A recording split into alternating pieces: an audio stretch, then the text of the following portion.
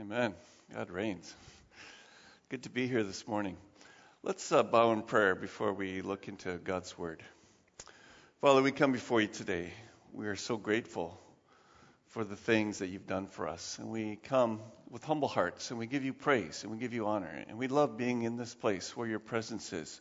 And so we ask, Lord, that as we listen to your Word, that you would apply it to our hearts, and that we would be doers of the Word, and not hearers only. Lord, let us not be like a man who looks into a mirror, sees that his hair is a mess, but just walks away without doing anything about it. Lord, help us not to be like that, but help us to be obedient to you and to hear what the Spirit is saying to the church this morning. Lord, I pray that you would anoint me as I speak your word, Lord. I am not worthy of preaching this message, and I tremble at it, and I ask, Lord, that you would guide my life in accordance with this passage of Scripture. For we ask this in Jesus' name.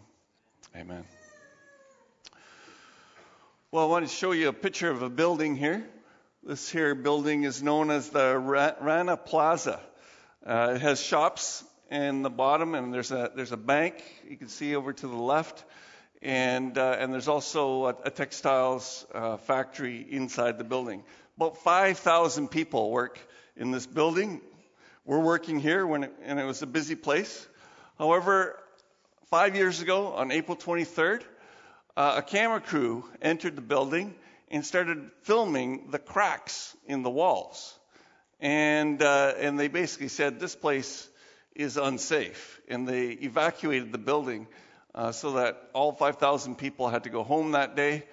But that evening, the owner of the building and an engineer came and they had a look at the cracks, and they said, on public media, they said the building's safe, everybody can come back to work tomorrow. And so they did. About 3,500 people came to work the next day. Now, some of the people were concerned about the safety of the building and said, we don't want to come. But the owners of the company said, you must come. You have to work. If you don't work, we're going to dock you a month's pay. Now, this building is in Bangladesh. A month's pay is about $60 Canadian. For $60, people couldn't possibly stay home. Absolutely out of the question. And so they all went to work.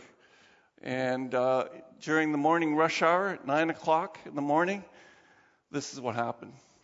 The building collapsed. It was indeed unsafe.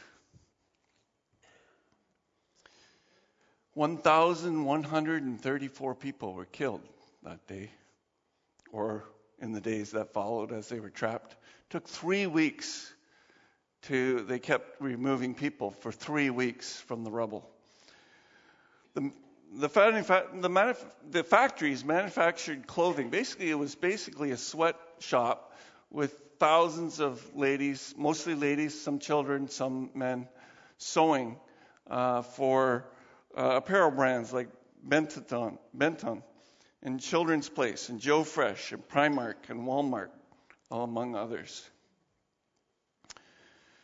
The Bangladesh Government Manufacturers and Exporters Association decided that they promised that they would pay the deceased workers for April's amount and for 3 months, other months, if you could prove that the DNA of the person that was killed was your relative.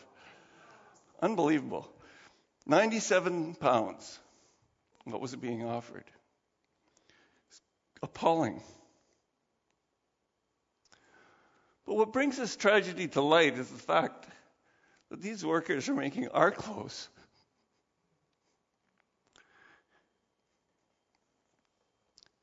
In these unsafe and terrifying conditions. And people around the world started asking that very honest question. If our clothes are being made in unsafe ways, with unbelievably crazy cheap labor, what's wrong with us?